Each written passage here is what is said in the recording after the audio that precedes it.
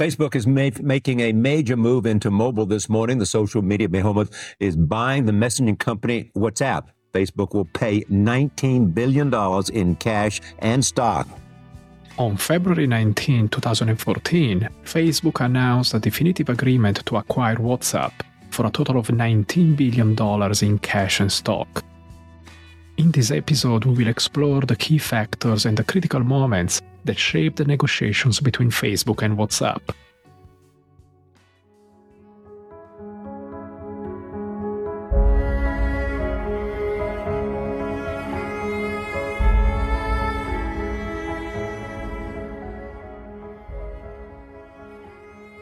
"56% of global M&As fail. A similar failure rate would result in 22 million plane crashes every year. Research shows that an effective management of the negotiation process paves the way for a successful and durable M&A that creates value for all stakeholders. M&A global negotiations puts you in the shoes of CEOs and founders by revealing the stories and strategies behind major M&A negotiations." Chapter 1. The Perspective of Facebook. Facebook itself has certainly reached a new high as the popular social networking site announced it reached the 1 billion users milestone, making Facebook one of the fastest growing sites in history. Facebook has come a long way in the last 8 years for a social network that was conjured up from a Harvard dormitory by 28-year-old Facebook founder and CEO Mark Zuckerberg. By the end of 2013, Facebook was everywhere thanks to Mark Zuckerberg's vision. Just a year after crossing the billion-user mark, the platform faced a critical challenge: staying relevant to the younger generation. Reports suggested that teens, crucial to social media's fabric, were drifting towards platforms like Twitter and new mobile-centric networks. This shift put Facebook's ability to innovate and adapt in a fast-evolving digital environment to the test. It wasn't just about increasing user numbers. It was about deepening engagement and embracing the mobile-first shift. At the same time, Facebook was under scrutiny for how it managed user privacy, particularly after its key role in the 2012 US presidential elections. This brought forward concerns regarding data security and ethical use of personal information, emphasizing the need for robust privacy policies and rebuilding trust. As 2014 began, Facebook stood at a crucial point. The company needed to adapt to changing user preferences, embrace the growth of mobile platforms, innovate its business model, and tackle the complex issues of user privacy and data security.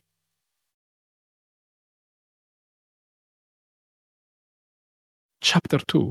Facebook CEO Mark Zuckerberg. One of the hardest parts for me was actually when Yahoo offered to buy the company for a lot of money. The part that was painful wasn't turning down the offer. It was the fact that after that, huge amounts of the company quit because they didn't believe in what we were doing. Born in 1984 in White Plains, New York, Mark Zuckerberg grew up in a technology-friendly household. His father, a dentist, and his mother, a psychiatrist, encouraged his early interest in computers. As a child, Mark created ZuckNet, a simple communication program connecting his dad's office with their home. Attending Phillips Exeter Academy, Mark excelled in science and classics, but his passion lay in computers. He developed Synapse, an AI-based music player that caught the attention of major tech companies. At Harvard, Mark studied computer science and psychology, where he created the controversial website FaceMash. This project laid the groundwork for his next creation in 2004, the Facebook, initially an exclusive network for Harvard students. Its popularity quickly spread to other colleges. Realizing its potential, Mark left Harvard to fully commit to the Facebook, transforming it from a college project to a serious business venture, and ultimately into Facebook, a novel platform for online connection. Moving to California, Zuckerberg transitioned from a college student to Facebook CEO, known for his informal yet focused leadership style and iconic hoodie. However, Zuckerberg's tenure as CEO wasn't without challenges. Facebook frequently faced criticism over user privacy issues, highlighting the balance between privacy and a business model centered on sharing and connectivity. His leadership decisions were constantly scrutinized, mirroring the complexities of managing a platform that had become a cornerstone of digital communication. Chapter 3: The Interest of Facebook. Now the attention turns to revenue growth as investors warn if the company wants to grow, they need to focus on the mobile market. While the sheer size of Facebook's user base is impressive, the challenge now is how to maintain such growth. Adapting its revenue model is proving to be one of the biggest challenges for the company. Facebook's decision to court WhatsApp was a calculated move driven by a blend of strategic expansion and competitive positioning. Recognizing WhatsApp's unique appeal as a fast-growing global messaging service, Facebook saw more than just its impressive metrics, like over 450 million monthly users, a daily active rate of 70%, and a messaging volume that matched global telecom SMS volumes. WhatsApp represented an expansion of Facebook's business model. Unlike Facebook's ad-driven revenue, WhatsApp was a paid, ad-free service. This diversification was crucial, especially in a landscape where Facebook's advertising approach faced increasing scrutiny and backlash. Moreover, the deal was a defensive strategy against competitors, particularly Google. WhatsApp had long been a target for internet giants, and Google's interest in the company was well known. By acquiring WhatsApp, Facebook was not just gaining a valuable asset, it was keeping a potential disruptor away from its chief rival. Obtaining WhatsApp, a service growing faster than Twitter and other social platforms, meant gaining access to a user base that preferred more intimate, one-on-one communication. This acquisition aligned with Facebook's strategy to develop a suite of apps, ensuring its dominance as users increasingly shifted to mobile devices. The deal also had a global dimension.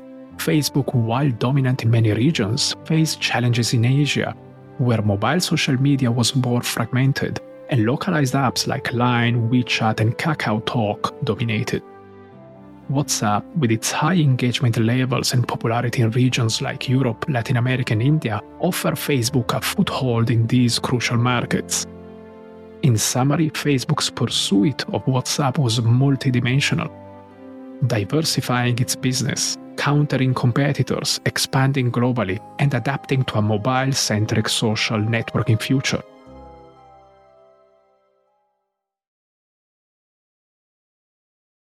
Chapter 4: The Perspective of WhatsApp. On your desk is a post-it note written by your co-founder, Brian, which I think says, no ads, no games. It says no games, no ads, no gimmicks. No gimmicks. Yeah. We just want to focus on messaging. To us, there is a lot of coolness in having a pure, simple messaging. WhatsApp's story, led by Yang Ho-Um and Brian Acton, was defined by their dedication to a simple, efficient messaging service. This ethos was encapsulated by a note on Ian's desk: no ads, no games, no gimmicks. Reflecting their business philosophy, this mantra emphasized a user-focused experience, free from ads. Their business model was distinctive. After the initial year of free use, WhatsApp cost just $1 per year. This approach stood in stark contrast to the prevalent ad-supported models in the tech industry.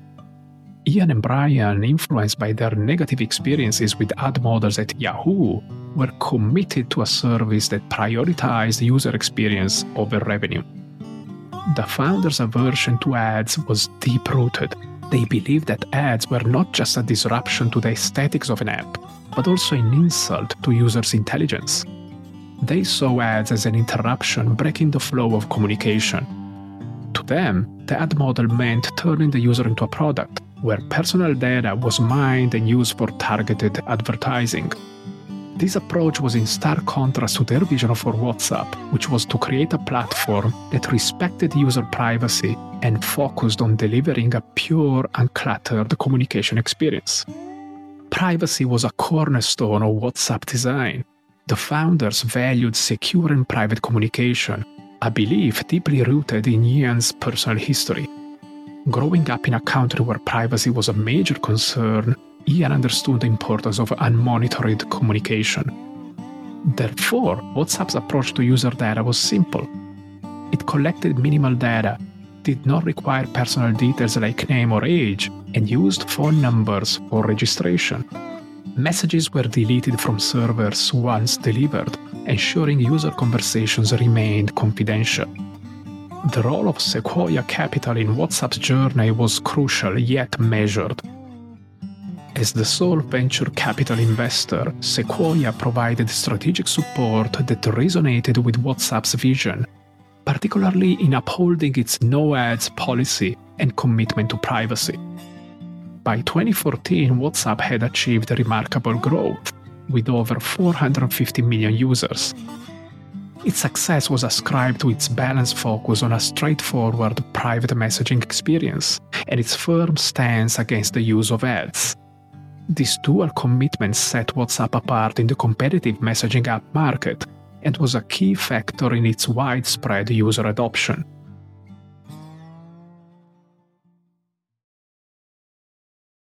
Chapter 5: WhatsApp CEO Ian Coum. This has been a pretty remarkable journey. So you came as an immigrant from Ukraine when it was communist under the Soviet Union. What was it like arriving in California, age 16? And I actually remember trying to keep in touch with my friends and family. It was not that easy at all. Ian Coum's journey began in 1976 in a small village near Kiev, Ukraine. Growing up without basic amenities and under state surveillance, he developed a deep appreciation for privacy, shaping his vision for communication technology. At 16, Coum moved to Mountain View in California with his mother.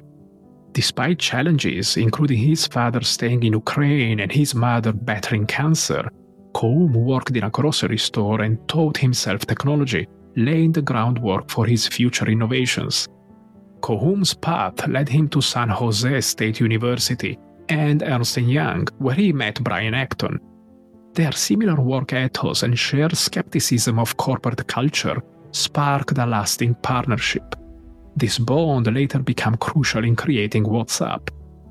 Their experience at Yahoo was transformative, establishing their dislike for ad-based models and setting the stage for WhatsApp's ad-free design. After Coum was rejected from Facebook, the launch of the App Store inspired him to develop an app, initially for status sharing, which eventually evolved into WhatsApp. He aimed for an efficient, user-friendly tool that respected privacy. In developing WhatsApp, Coum prioritized a user-centric design, focusing on a streamlined, intuitive interface and seamless communication, ensuring international functionality. The introduction of push notification was a turning point, transforming WhatsApp into a widely used messaging service. Coum's steadfast commitment was to revolutionize communication with a platform that was simple, effective, and respected user privacy, challenging the prevalent ad-driven tech models.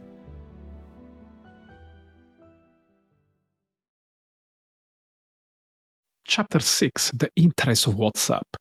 How much pressure are you coming on to sell to one of these companies that wants to get on the back of the fast growth you're experiencing? Well, I think for us, when we started the company, for me and Brian personally, we wanted to build something that is here for long term. We wanted to build something sustainable. In early 2014, WhatsApp was a rapidly growing cross-platform mobile messaging company with over 450 million monthly users and the daily active rates of 70%. Its messaging volume nearly matched global SMS traffic, and it was gaining over 1 million new users each day. So why consider selling a company experiencing such explosive progress? It wasn't just about growth. It was about strategic expansion with autonomy. WhatsApp had a clear vision to connect the world, to reach the milestone of 1 billion users.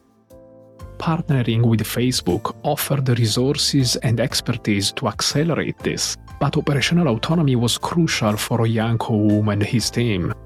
They sought to maintain WhatsApp's distinct identity, much like Instagram had within Facebook.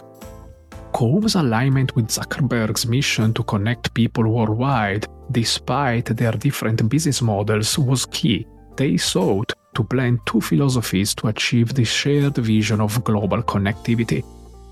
At the core of WhatsApp's considerations was their steadfast commitment to privacy and user experience. The assurance that WhatsApp will remain ad-free was a critical condition. Zuckerberg's alignment with this principle, his stance against monetizing messaging systems through ads, resonated with WhatsApp's ethos, clearing the path for negotiations. Beyond ambition and principles, financial incentives were a crucial factor. The prospect of a return on investment for Sequoia Capital was a significant element in Coom's deliberations. Similarly, the substantial potential offer from Facebook itself played a pivotal role in shaping the decision of the two founders to start the negotiations. Chapter 7: Timeline of the negotiations. You can look at other messaging apps that are out there, whether it's Kakao or Line or WeChat, that already are monetizing at a level of $2 to $3 per person with pretty early efforts. And I think that shows that if we can do a pretty good job of helping WhatsApp to grow, that this is just going to be a huge business.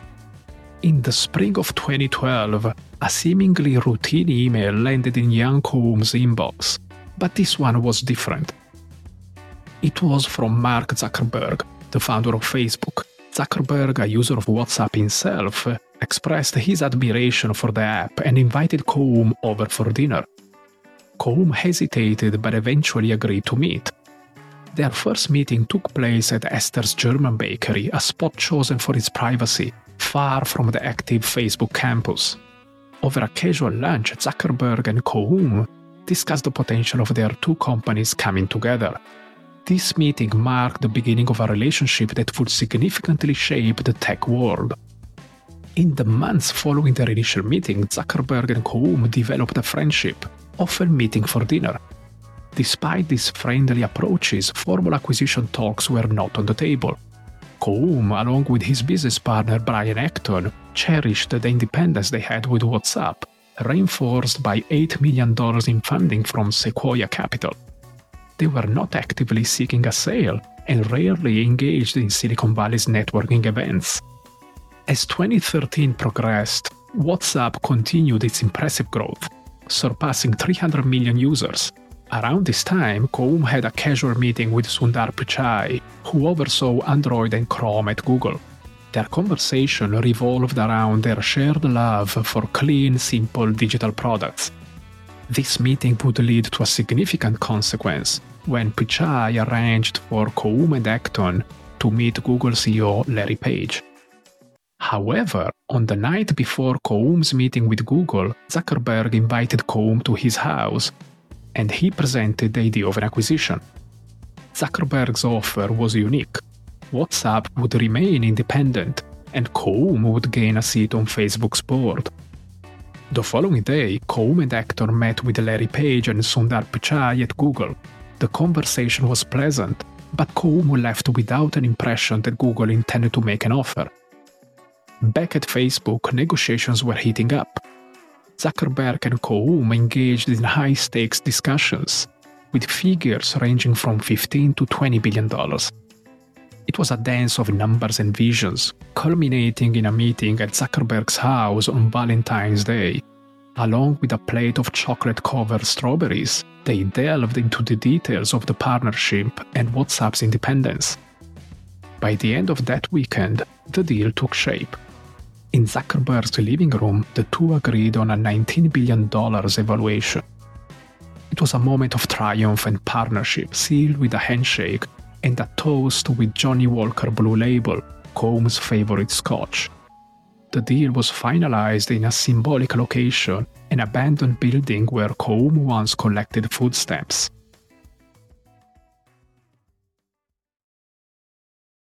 Chapter 8: Reactions to the merger announcement. And that's why he is spending $19 billion to buy it. To start with, WhatsApp immediately gives Facebook some 450 million active users. Considering WhatsApp was founded just 5 years ago, its growth rate far outstrips other well-known internet companies. In explaining Facebook's $19 billion acquisition of WhatsApp, Mark Zuckerberg bypassed traditional business metrics, focusing instead on WhatsApp's growth potential, especially its ability to reach 1 billion users through instant messaging. Analysts suggested moving away from conventional methods to evaluate the deal's value. With WhatsApp's rapid growth, standard earnings or revenue metrics seemed inadequate. Some proposed assessing the deal on a cost-per-user basis, a method with mixed opinions. This acquisition mirrored Silicon Valley's trend of tech giants making significant investments in startups with unproven financials, similar to Google's purchase of YouTube and Facebook's acquisition of Instagram. Both initially met with skepticism but later proved to be strategic successes. In acquiring WhatsApp, Facebook was not just looking at immediate profitability, but focusing on user engagement and growth potential. Facebook's stock initially fell due to the deal's cost, but later rose as investors began to see the strategic value. By acquiring WhatsApp, Facebook not only absorbed a potential long-term threat, but also prevented rivals like Google from acquiring the messaging company. Harvard Business School professor Josh Lerner viewed the long-term perspective as justifying the hefty price. JP Morgan highlighted how the acquisition perfectly aligned with Facebook's central mission to connect the world. On the other hand, analyst Brian Weiser expressed skepticism about the deal's financial rationale. He downgraded Facebook from buy to hold, questioning the lack of clarity in the valuation process and the feasibility of WhatsApp generating sufficient cash flow by 2018 to justify the price. Chapter 9. The outcome of the merger. Just yesterday, CEO Yang Koum announced that he is going to leave the company. That's months after Brian Acton, the other co-founder, said he would leave and actually use a delete Facebook hashtag. Facebook's acquisition of WhatsApp was a strategic move primarily aimed at user acquisition rather than immediate profitability.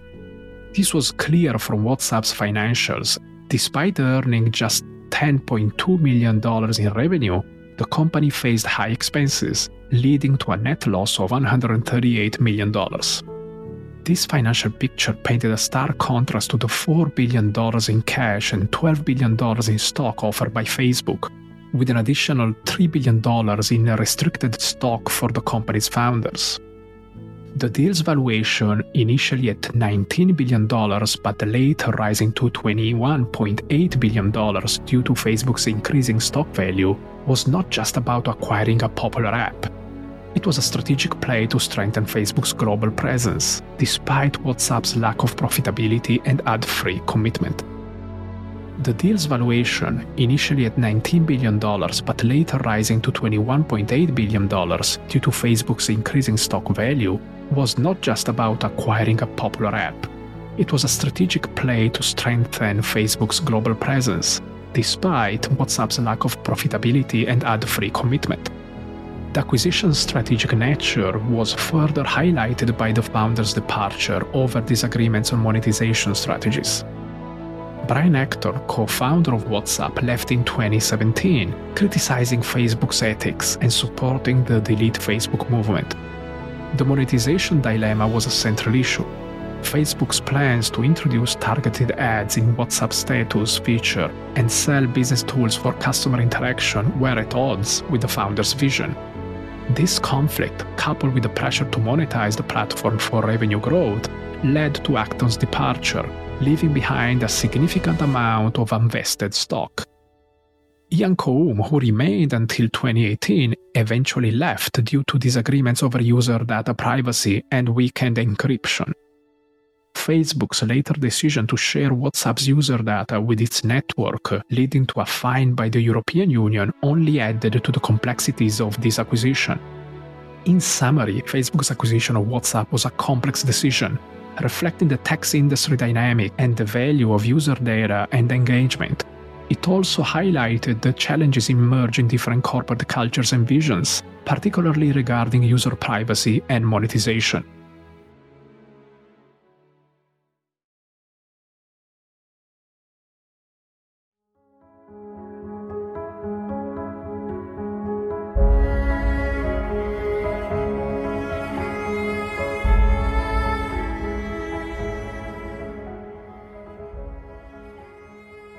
I hope to see you next month when we will explore another M&A negotiation. If you enjoyed this episode and would like to help support the podcast, please share it with others and visit our website, neglob.com. The Global M&A Negotiations podcast is hosted by me, Jadvinder Singh Rana. Original music by Henrik Yul Jensen.